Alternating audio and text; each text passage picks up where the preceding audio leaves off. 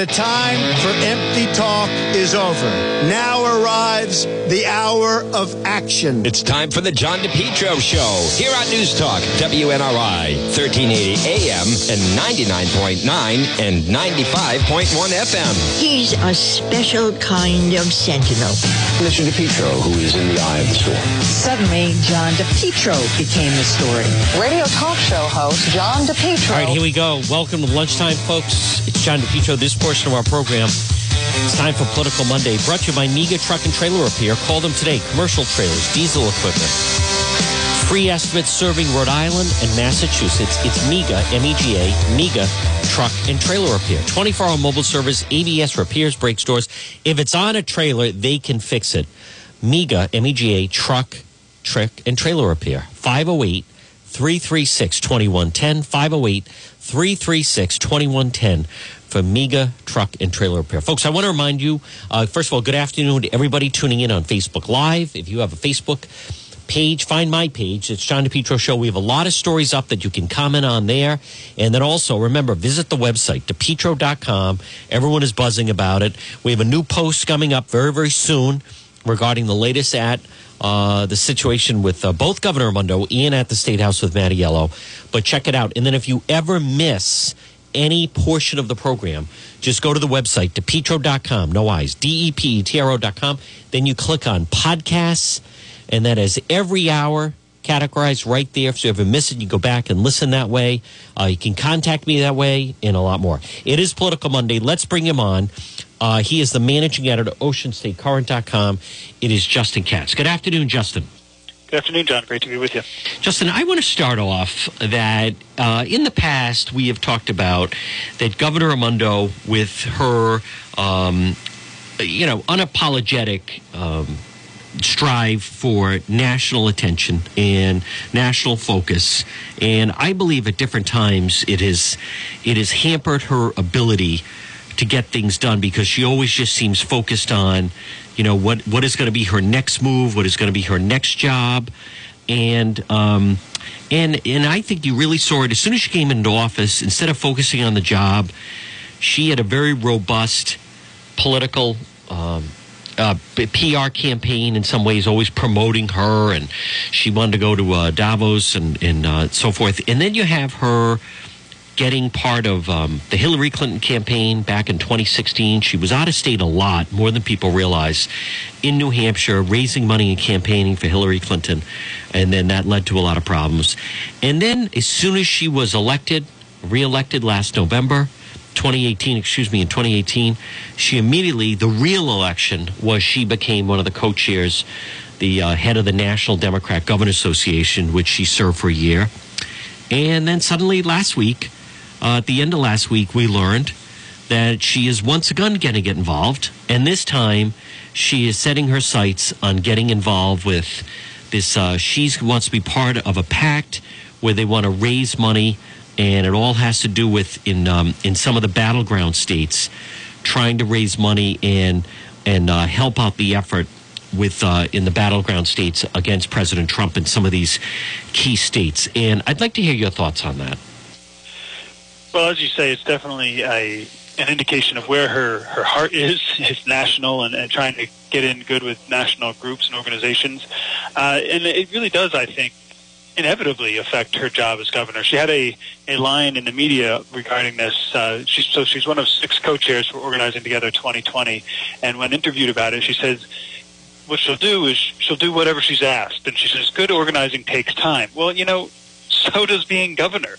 Being a governor takes a lot of time, and you wonder how focused can she be on being a governor if she's off running around the country campaigning against the president. I mean, never mind the Rhode Islanders whose governor she still is, who are supporters of the president, but she's out there campaigning. The labor unions are very heavily involved in this left-wing progressive PAC, specifically groups like the SEIU, the NEA, National Education Association, the American Federation of Teachers. These are unions that are very powerful and involved in Rhode Island and represent some of our employees in the state and, of course, at the local level. And here's the governor allying with them for political cause against a national political figure. The whole thing just seems, in a very strong way, inappropriate.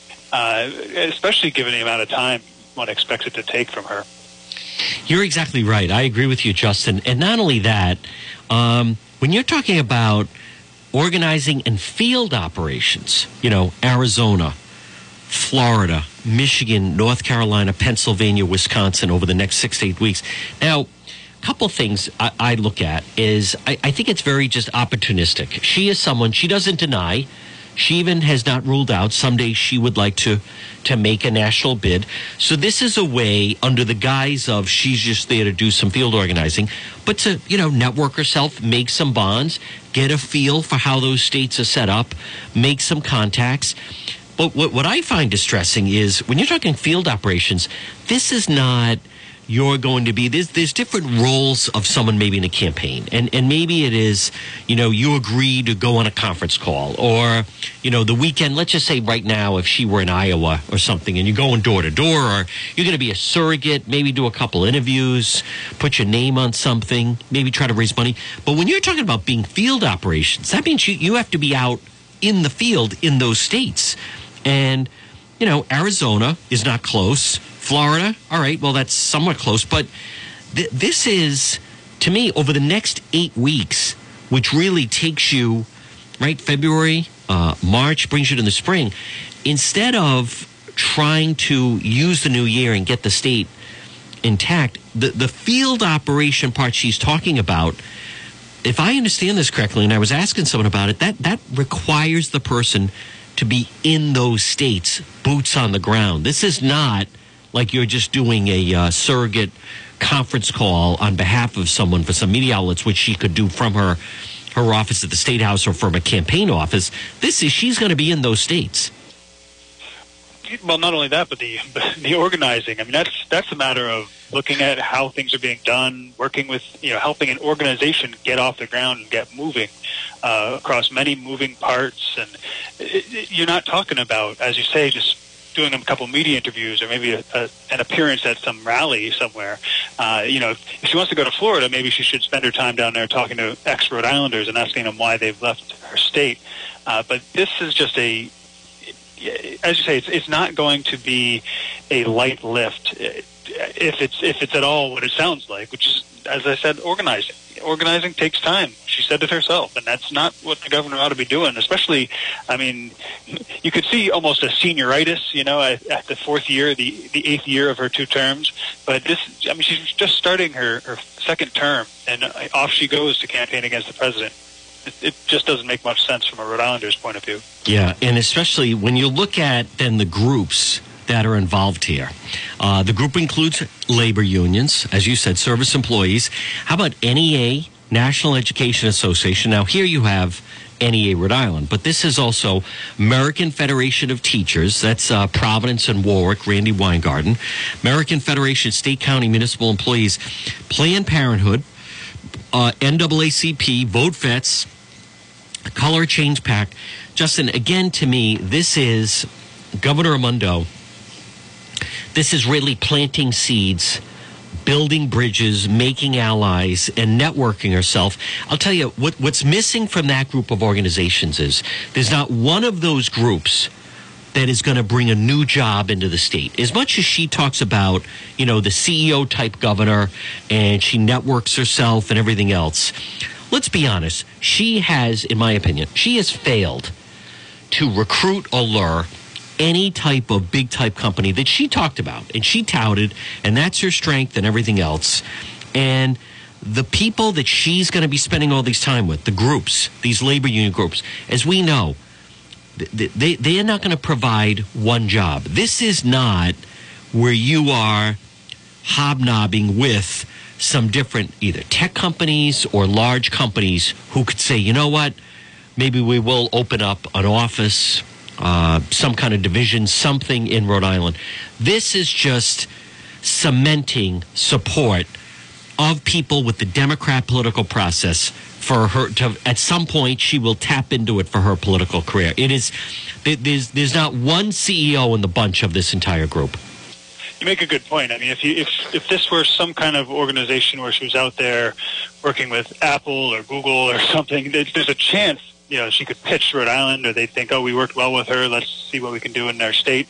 But you're talking about labor unions that have locals and state offices in our state, and one expects it to go the other way. So rather than her getting favors from them for helping them at the national level, you kind of think if she's trying to endear herself to these groups, what is she doing for them in her capacity as governor in our state? And that's something that we've been observing for months, whether it's letting daycare organizers, letting home care workers unionize with the SEIO. All those things start to really do indicate the same national push that we see here. It's almost like an emblematic of how she's been running her governorship. Yeah, no, it is. Folks, good afternoon. It's John DePietro. We're speaking with Justin Katz, managing editor at OceanStateCurrent.com. A segment is Political Monday. And again, just to finish that out, I know in the past she has been on, she was with something with that Sheryl Sandberg of Facebook. And so she was on a tech panel out on the West Coast. Now, people could say, why does she have to go there? Blah, blah, blah. She used it as a fundraising trip. But at least when you're at a panel like that and you have a lot of startups or high-tech companies in Silicon Valley, you certainly could make a pitch. Hey, listen, I know maybe you think about Cambridge, but we're about 50 miles south. We're far more affordable. We'll offer you this and that, and we have Brown and RISD and blah, blah, blah. But this is nothing. This is, you're on a panel with the people that Bob Walsh reports to and that, Maribeth Calabro report to. Speaking of education, last week, so the new Providence superintendent was announced, and I personally find that some of these packages from Dan McGowan of the Globe said that they were trying to lure some people. This guy agreed to take the job, this guy from Tampa, for $225. They couldn't get any people. There were some people they were targeting, and they were demanding, they wanted $300,000 a year in order to do it. But anyhow, the thing that stands out to me is, so now you have this Infante Green, the new education commissioner, Justin Katz, and she now has her Providence superintendent. And it's her guy, and Alorza did not go to the kickoff announcement, blah, blah, blah. But what stuck out to me was she basically was saying, now that we have him in place, actually, he starts February 20th. He still even starts. He needs a month to get ready. But I want to just finish and get this done. In 3 months, we want a new teacher's contract with Providence. Now we have the pieces in place that we're going to start to turn things around. I'd like to know what you think of her idea of getting a new contract in 3 months, and about the new new Providence superintendent. Well, I think, so far we have very little information about him. I've said in the past, some sliver of hope, maybe, because he knows how things are done differently in Florida, so maybe he'll know some of the tools. They've got a lot more school choice there, for example. So he'll know some of those tools that are in their box that aren't in ours up here. But the pay is a lot, and I think it points to an interesting problem we have here. So the market rate, he's still paid below most of his peers in the area, and so that's kind of a market rate for superintendents. But I think Rhode Islanders would be rightfully angry to see a much bigger paycheck coming to this guy. Every year we get the top, the government employees who make over 100,000 list out there, and people are rightly keep a close watch on that. But at the same time, you do have to attract talent. I think the other part of that that's key is you pay that money to get a result. So if you're paying, he'll be well worth every penny, and the bonuses and the moving stipend and all that stuff. It'll be worth every penny if he forcefully helps to get a good contract and to impose on Providence some of the things that the district really needs. That is, if he does his job. He talks about earning Rhode Islanders' trust. Well, he has to earn his money too. So if that's what we're buying, it'll prove to be worthwhile. The setting up the contract is an early test of that. It's going to be very interesting because obviously one of the groups that will make a lot of noise of his pay is the union, talking about how highly paid he is, how low paid teachers are, all that kind of stuff. So if we see this, it's going to be, we've been waiting for this for months already, but if we see Infante Green and Harrison Peters coming out swinging, really grabbing this contract and making it something that's kind of revolutionary for our labor contract in Rhode Island, it'll be worth it. I'm not especially optimistic about that, but I really do hope that they try and at least give us the lesson of what that looks like when people try to get a good contract. Justin, do you think when people are going to sit down in these situations what you've experienced and just other times observing things, do you think that the people on the side of, quote, the taxpayer, and whether it's a city or town, I always get the feeling, I'd like to know what you think, but many times they don't know what they're walking into. And it's afterwards that once they start going through it, number one, they say they never want to do it again. But I think they just underestimate the gamesmanship, the political, professional negotiators. You know, Mary Beth Calabro says everything is on the table. Since this whole thing has broken, meaning, the John Hopkins report, just how bad the Providence schools are, you haven't heard one element of it. I have not, from her and the union, not one part of accountability. When they stormed in and shut down Elorza's State of the City address, completely unapologetic. The way she's described to me of someone in the know is she is the implementer. They call someone that I know has a lot of information and well-versed in the whole thing. They said, it's tough dealing with Mary Beth Calabro because they call her like a robot. She goes in. She has no decision-making capability. She is there to execute what she's being instructed to do. It was even described for me like, picture, they said, like a football game where the people calling the booth, right, the real top union people, they're up in the booth. She's the quarterback down on the field. She's basically, trying to execute what they're calling down, but she doesn't have the right to call her own play. But you're not fully, it's kind of like the Wizard of Oz and the man behind the curtain. You're not really dealing with the decision maker. So she goes in with these outrageous demands. There's no acknowledgement that the system's not working. And I spoke with someone over the weekend, and I was asking about this new teacher contract, and they laughed when they said, Afonte Green said she'd like to get this done in 3 months. But this person who works in the system told me, even accused me of being naive, saying, okay, so the John Hopkins report came out, and let's look at the result. No one was fired. It's impossible to fire anybody. No one made any less money. No one got any less vacation. As bad as that John Hopkins report was, which illustrated a complete failure from top to bottom of a school system, education nightmare, it was described. Despite that, there was not one negative ramification for anyone involved in that system. Well, that's where the six-figure new employees are going to have to earn their job. They're going to have to earn their money. They're going to have to get families and Rhode Islanders and parents and students on their side and really push back. And you're right, the negotiation of contracts in Rhode Island it's really more of a performance than anything, to manipulate the 2 or 3 people in a room who are accountable to voters. And there are different tacks. Sometimes they come in there and you get a Pat Crowley from the NEA doing a big screaming and dancing and throwing chairs performance. Other times you get the robot, where it's almost like the person you're negotiating with is, what's his name, Howie Mantel on Who Wants to Be a Millionaire. Okay, let me call up the banker and see what he'll give you. I think that's another model they use to create distance, and that way the local union teacher can sit there and say, oh, I know, this is I don't know why they're asking for this. Let me go back and find out. It's sort of like when you buy a car and your salesman keeps having to go to his boss somewhere to ask even little questions. It's to create that space between you and the person you're negotiating with, and it's just a tactic. And so you get elected people in there who either they're very often well-meaning local residents, especially in the smaller towns.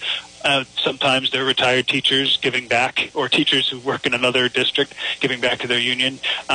So they walk in and they don't know what they're in for. Presumably the superintendents are there and have some knowledge of how that works. A lot of the question you then get is whether the superintendent brings along those elected officials and says, here's what they're doing and here's what we have to do against it. And sometimes you don't get that because the superintendents are on the other side, so to speak. So that's where we're going to see if this superintendent and this education commissioner really come in there could, the Johns Hopkins report, all this stuff should give them leverage. And that's really going to be the test. And to go back to our last segment, the they shouldn't have all that much confidence that the governor's got their back. But even so, they should take it as their role to turn Providence schools around, and it's gonna be painful for them to do that. But that's supposed to be what we're paying them so much for. Right, and I to their credit, I mean, I think Afonte Green, she's certainly trying. She's got someone that at least she will have her team on the field. But when you hear someone like a Calabro, where they're completely unapologetic, they don't see giving any type of demands. With them, it's all about money. The only thing she kept saying during the aftermath of the John Hopkins report was, you need to fund the schools, and we need better conditions, and we need better pay, and da-da-da. They're going to hang this guy getting $225. They're going to hang that around his neck. Oh, yeah, he's getting all the money. If they smell there's more money, they want more money. There's never enough money. If you said to them, here's a blank check, fill out the amount, the union now, that you want for education, they would say, why don't we just leave it a blank check? Because that's what it becomes. There's never enough money. If you told them, we're going to give you $1 billion, they'd say, we want $1.5 billion. And then they'd want, it's never enough. It's all gamesmanship. Calabro, these people, they act like they're big negotiators. You're negotiating from a position of a monopoly. You're negotiating with complete strength. And on top of that, with the evergreen forever contract law that Governor Raimondo set in, that gives them even more leverage. But I think there's an element of where you're new and you have unabashed enthusiasm because you're new and you don't just throw the towel in. There's a fine line between that and just, to me, being naive as to what you're dealing with. And in Providence, for so long, they have been used to getting their way, and they've dealt with some tough situations. They hit back hard. You had Mayor Angel Tavares. He gave them all pink slips, and then as a result of that, the union ran Clay Pell against him in the primary, which he would have beat Governor Raimondo. You had Alorza. They had a new contract. They wanted another new contract. He wouldn't give them the new contract, so they started to shut down everywhere he went. They start to follow you and interrupt. And if they set up a picket line, other people start to say, we're not going to cross a picket line, blah, blah, blah. Like it's let the games begin. And I'll believe it when I see it. I will believe, because to me, it ultimately, Justin Katz, comes down to control. I've talked to different people, and they'll tell you the same thing. It's impossible to fire a teacher in Providence. It's impossible. The union contact is so strong. When you can't fire anyone, it changes the whole dynamic, because then there's no accountability for how the teachers perform. So I'll give you the last word on it, and then I want to talk about IGT and Twin River. Well, the quick summary, the other week I went to a school choice event in Cranston at the Park Theater to watch this movie, Miss Virginia, which is about the woman who organized in Washington, D.C. to get school choice for the kids there. And she went door to door throughout the whole city trying to get parents to sign this thing. I'll believe there's a chance for change when I see it, but what I want to see is parents and others coming forward and showing that they'll support this. That's what has to happen. And if the governor had any integrity, she wouldn't be organizing against Trump in Arizona. She'd be in Providence organizing parents to support her team. That's what needs to happen. If we see that, it will. If not, then it's going to be a test of the integrity of the commissioner and the superintendent. Ultimately, they'll probably fail if they can't get that kind of support. Yeah, and just the fact that Raimondo will be alongside some of the heads of these teachers' unions. In this case, it's going to be AFT. I can't imagine Raimondo wants to be in a situation where Randy Weingarten is saying to her, hey, Governor, what's going on with your education commissioner and that superintendent of Providence? We're not, are they kidding with what they're offering and blah, blah, blah? I don't see it. I want to jump ahead. Last week, there had been all that talk over the summer and into the fall about the IGT Twin River and the battle, and Brett Smiley, Justin Katz, on whether or not he actually, I think he did commit extortion against Mark Christofoli of Twin River. The battle over the contract extension, and then suddenly somebody comes up with the idea, why don't we, if you can't beat them, join them. Why don't we bring Twin River into the fold, and we're going to have this new partnership, and we're going to make the whole thing go away. What are your thoughts on that? Well, I think Steve Frias put it well. He said, this doesn't become automatically a good deal just because they teamed up. And so it's kind of disappointing. I think we got some evidence of how good government can happen when Twin River and IGT were competing, and they were separate politically active private entities pushing for their own interests. It was creating friction. It was good. It was making people pay attention. Now they've come together and said, "Oh, we'll work together with the state, obviously, and we'll just be an even bigger special interest." I think our representatives at the state level really just need to take 20-year contracts off the table.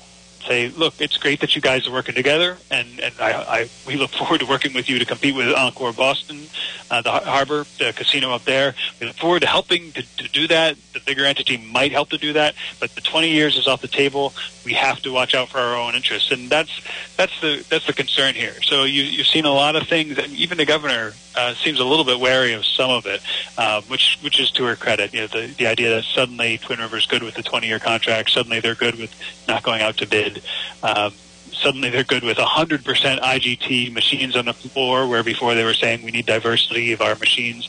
So it seems like it's not going to serve Rhode Island very well in the long run, and hopefully, I mean, they're saying that the legislature's signaled initial support, but hopefully we can somebody will advocate for that harder line for Rhode Islanders. How about the fact, here's the headline, IGT gave $275,000 to the Democrat Governors Association. Among the controversy, IGT donated $275,000 to the Democrat Governors Association, while Rhode Island Governor Gina Raimondo cheered the group and Don Schweitzer was the treasurer. So $275,000, and then when you go inside that, Justin Katz, see if some of these things names sound familiar, and I think we can even tie what was the benefit they got out of the whole thing.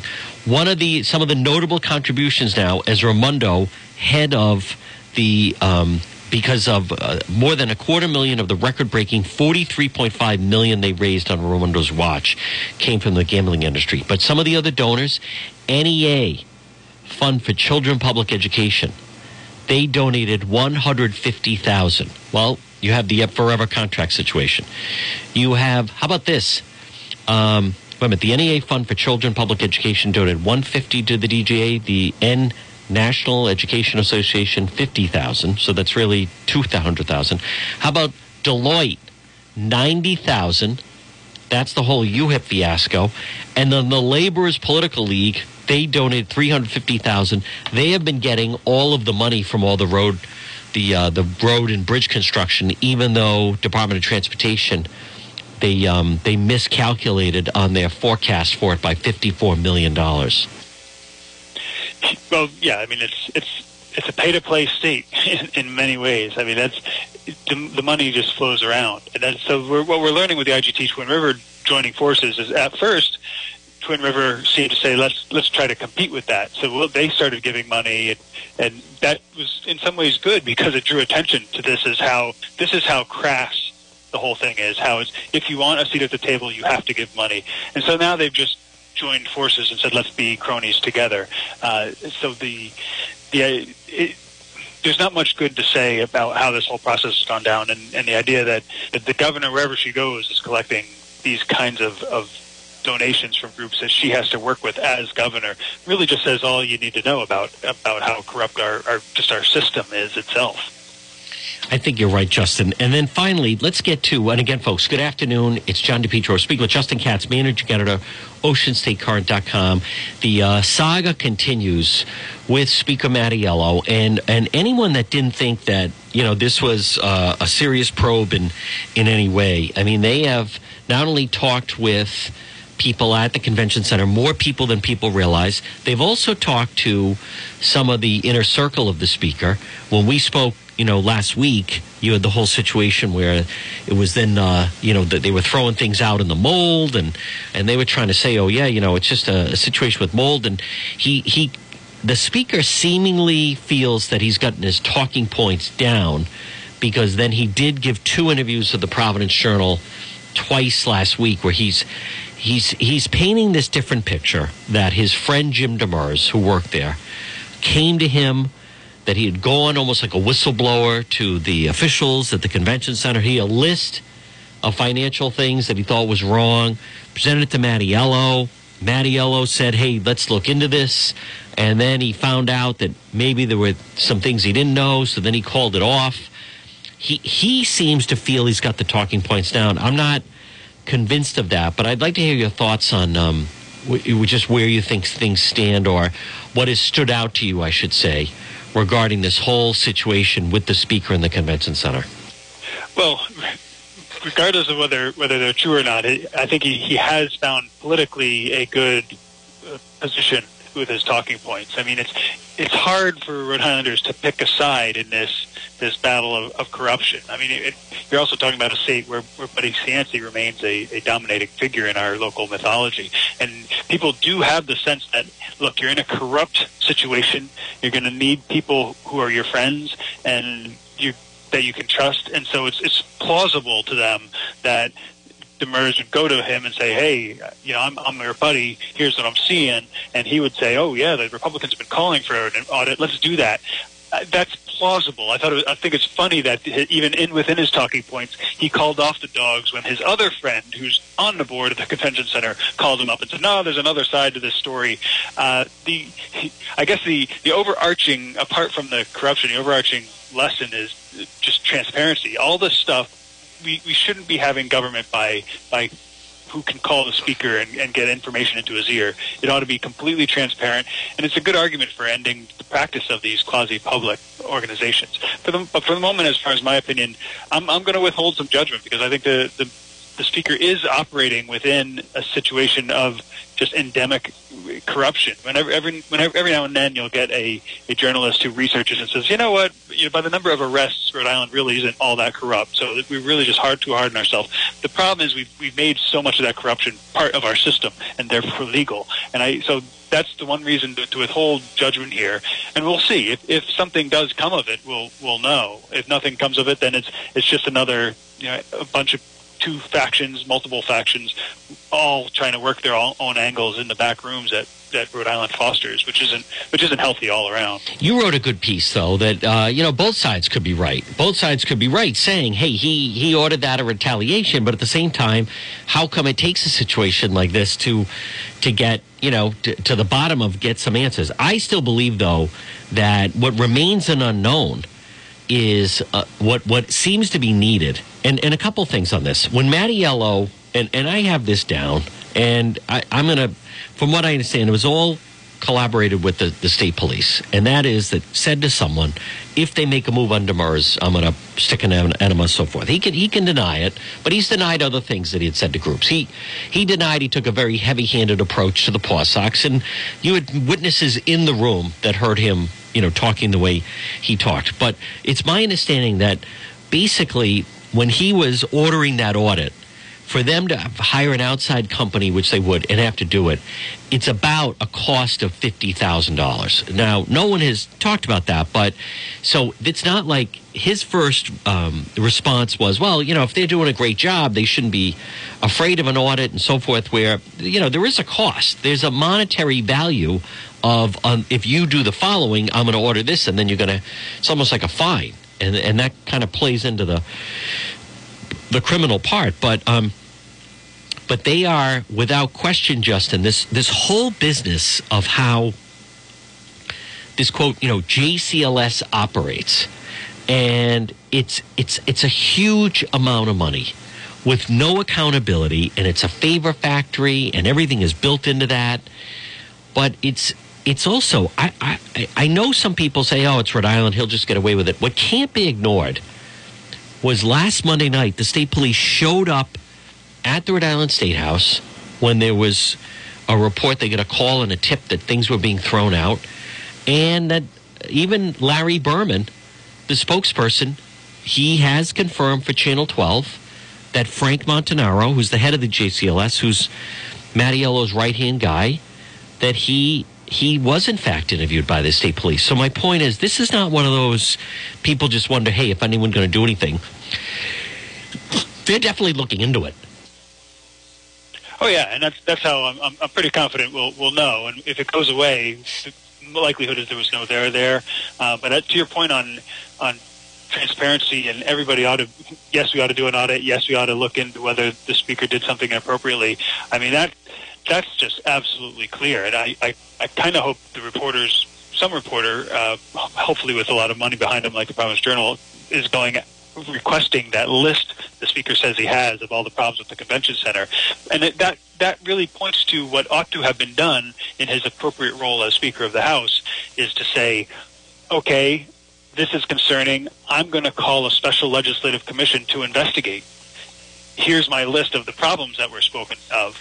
That's how it ought to have been done. But they have created this JCLS, which is, I mean, if you look into the past, it's hard to get numbers, but there's very frequently family members of legislators slip through there as employees. It's almost like a little executive branch for the legislature, which I guess you could argue is good to have some competing auditors, so to speak. But the legislature is supposed to look into these things through legislation and an oversight capacity.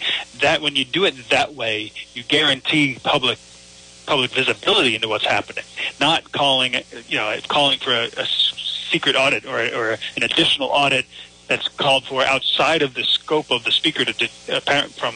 If you can understand what the House Minority Leader is saying, is he should have had a say. The whole JCLS governing board should have had a say on an audit instead of it just being the Speaker's little plaything.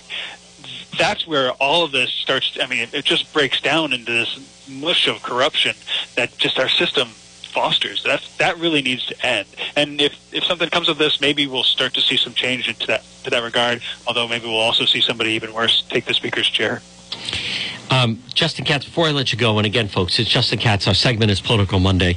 How about the fact that even though you had state police at the State House, and they were obviously, we went back on Tuesday, and they wanted to see and make sure, and they were investigating what Mattiello, or seemingly people from the JLS in that office, were throwing out.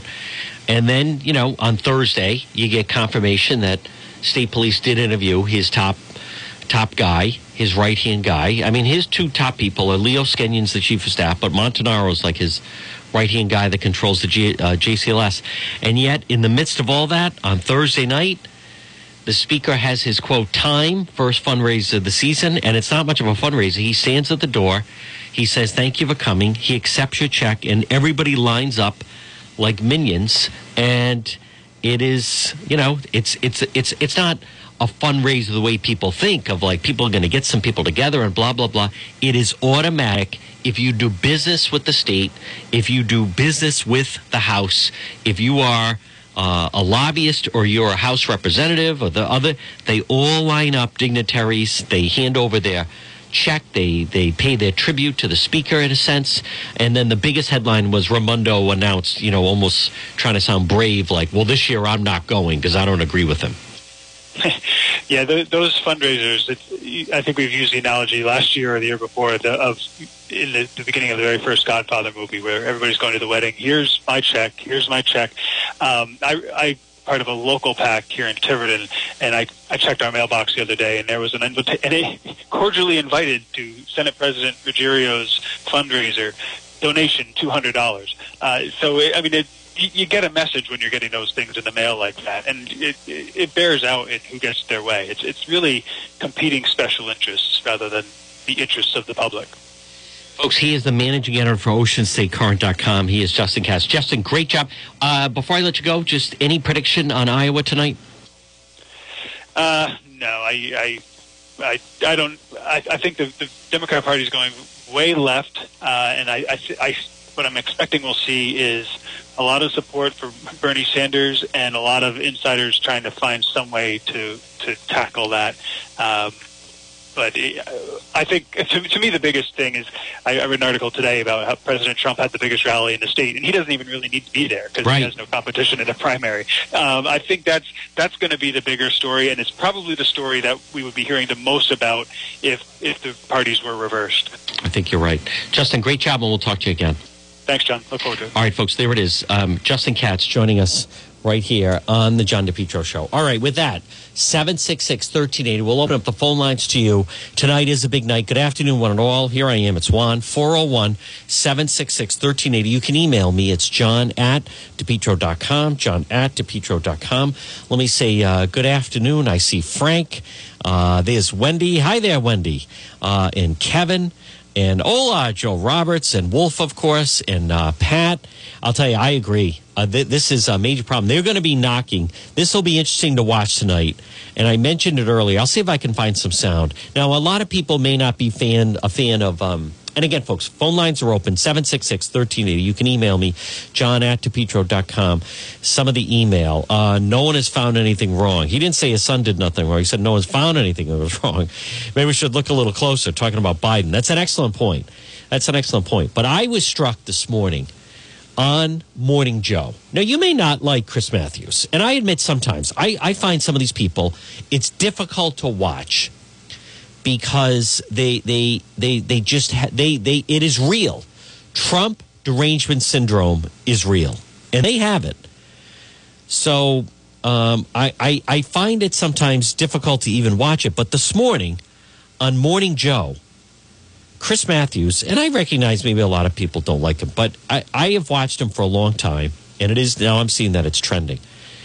Here is good. I found the sound of it. He absolutely lays out Bernie Sanders. And he is very knowledgeable about politics, Chris Matthews. He is.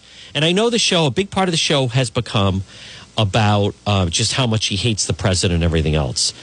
But this morning, even Joe Scarborough was uncomfortable with how much Matthews absolutely lays out Bernie Sanders. And he is saying this in Iowa as Bernie Sanders, and he is predicting 100% Bernie Sanders is going to win the Iowa caucus tonight. So let me play for you. This is pretty good. This is Chris Matthews this morning on Morning Joe, Joe Scarborough, Mika, so forth, and listen to the way he lays out Bernie Sanders. Hold on. It's a revolutionary period right now in our country's history. I think he does revolution, You're from inside the Beltway, But inside the Beltway is where they passed the tax laws. And I still want to know how he's getting the 60 votes for all this stuff in the U.S. Senate. They're not Bernie. Yeah, where's he going to get 60 votes? He never talks about reality. It takes 60 votes for a new program. It takes at least a majority to change tax structure. And Ted Kennedy was still around. They gave us 60 votes. After that, we had to do it through reconciliation. There's rules. And Bernie's never passed anything. He's never done anything. And now he's coming and saying, I'm going to do all this stuff. Wait. Well, now. Who does that I'm sorry. He's never... Before somebody tells you what they're going to do, ask him what they've done. Ask him what they've done.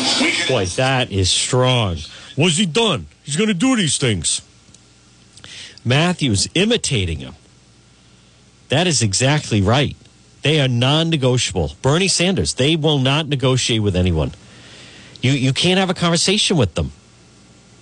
Let me see if there's more on that. Boy, I really like that. I perked up as I was listening to this. Because normally, and the Morning Joe people were thrown by it. Let me see if they posted his audio. And they are knocking Iowa, and this whole system is outdated, and you're just going to get retirees, and you're going to get students, and, they have to get rid of this whole thing with the caucuses, and people need to be able to go in and vote privately. Morning Joe, I do not see them posting the audio of Chris Matthews, who completely laid out Bernie Sanders. It was pretty telling. Let me just check in one more spot if somebody loaded some of this. And he's not wrong. When you have John Kerry saying he may jump in, and Hillary, someone asked me about if I still think Hillary might jump in. She is saying that she still has the urge to run. I believe. Hold on. All right, so he's been attacking him for a while, but I just wanted to see if there was anything recent on Chris Matthews and Bernie Sanders, if they had any of his sound of this morning. Well, not that I see. I'll try to locate it, folks. But there's no element of they're not supporting Bloomberg. I think, here's what I think, is Bernie Sanders is going to be the nominee. I think he is. And his people, they're prepared to fight. And they will fight. and you can't reason with them, they're not going to support Bloomberg. They're not going to stand by, and I'm not saying they should, but they're certainly not going to stand by and watch someone like Hillary or John Kerry. They recognize Biden can't get it over the finish line, and they're not going to go with Bloomberg. So I think this is going to head to a contested convention, and I think there's no way to avoid it. They think they're united. They're not united.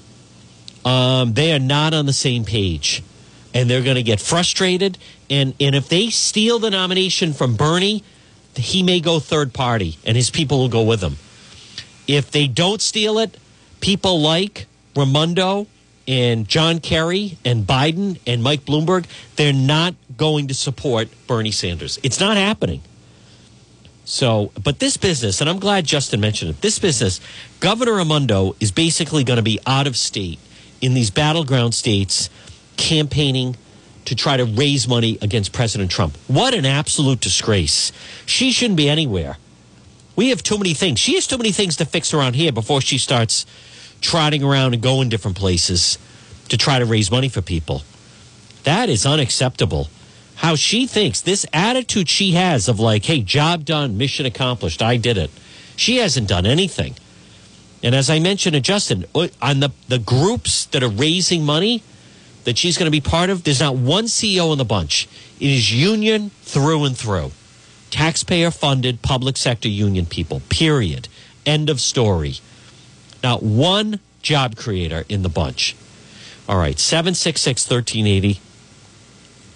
You know, I also wanted to mention, it's funny that head of the Providence Teachers Union, who's supposedly going to be on the front lines negotiating this contract, this Mary Beth Calabro, she got jammed up because she made up the story that the Pilgrim players, remember that Pilgrim High School? She made it up, fabricated that these kids were using racist names and the N-word against players from Mount Pleasant, girls basketball, all fabricated. Mary Beth Calabro likes to say her favorite person that she loves is Tom Brady. What I just find interesting about that is you couldn't find two people with occupations more different than Brady, who is in the ultimate competitive sport. Everything, all compensation is based on performance. If you don't perform, you are cut from the team. If you don't perform, you don't start even if you're on the team. If you don't perform, someone else is ready to take your slot. Nothing more competitive than professional sports. The ultimate, what have you done for me lately? No one says, hey, well, he got, 2 touchdowns, 3 touchdowns last game. Doesn't matter. No matter what record you said, there's nothing more competitive. Compared with Calabro, there's nothing Brady's entire most of his contract this past season was incentivized. There's nothing incentivized under the world of the union people in Mary Beth Calabro. Zero. They have the worst school system, one of the worst school systems in the country. They make the same amount of money. You're the worst teacher, you make just as much as a good teacher. You're out 25 sick days, 30 sick days, you get the same as this person. John Hopkins' report comes out, one of the worst school systems in the country, no one makes a dime less. It is just comical to me. They don't even see.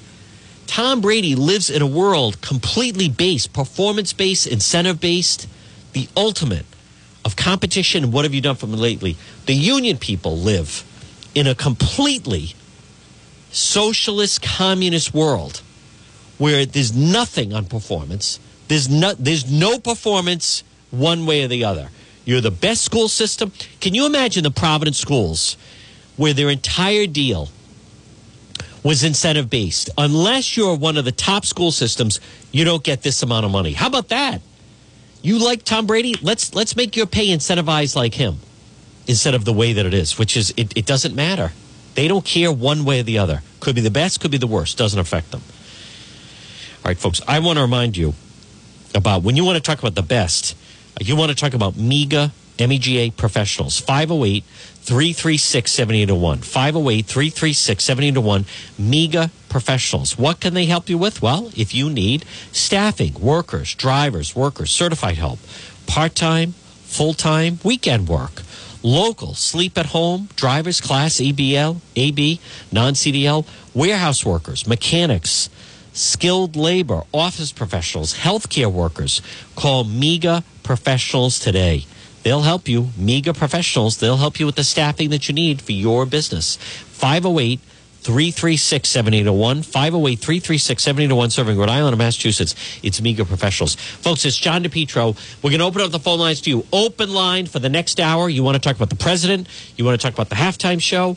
You want to talk about, I thought it was embarrassing what Brady did to the fans. I really do. I thought it was really embarrassing that he just keeps playing people along. And the people that fell for it. Oh, look, he's coming back. He's not coming back. He's leaving. He is leaving. 776-1380. Also, the latest on Mattiello. And also, a very significant figure in Rhode Island corruption died over the weekend. We're going to tell you about it next. Do you own and operate a small business and you rely on communicating with your employees while they're out in the field? Well, if you do, this is the perfect time to make the switch to T-Mobile for Business. This is Sal with T-Mobile for Business, and I encourage you to reach out to me today at 401-332-0000. This is the perfect time to make the switch to T-Mobile for Business. Right now, we have unlimited plans with unlimited talk, text, and data. With no contract, great deals on iPhones and Samsungs. This is the perfect time to make the switch to T-Mobile for Business. Stop wasting money. Call me for a free consultation at 401-332-0000. Again, 401-332-0000. Stop wasting money with your current cell phone carrier. Call me today, Sal with T-Mobile for Business, 401-332-0000. If you are ever in an accident, don't panic. Pick up the phone and call West Fountain Auto Body. Were you in an accident over the weekend? Maybe someone damaged your vehicle, or a family member, or someone you work with. If anyone ever damages your vehicle and you need to get it fixed, 4 words, West Fountain Auto Body. They'll repair it, showroom-like condition, get you back on the road in no time. West Fountain. Call them today, 401-272-3340. 401-272-3340. West Fountain Auto Body. Remember, they're going to work for you, not the insurance company. If you ever find yourself in an accident, pick up the phone and call West Fountain Auto Body, 272-3340. Located 400 West Fountain Street in Providence. They're right behind the Providence Public Safety Complex.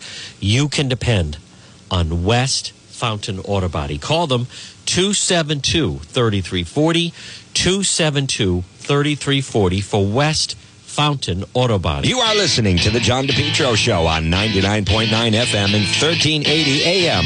News Talk, WNRI.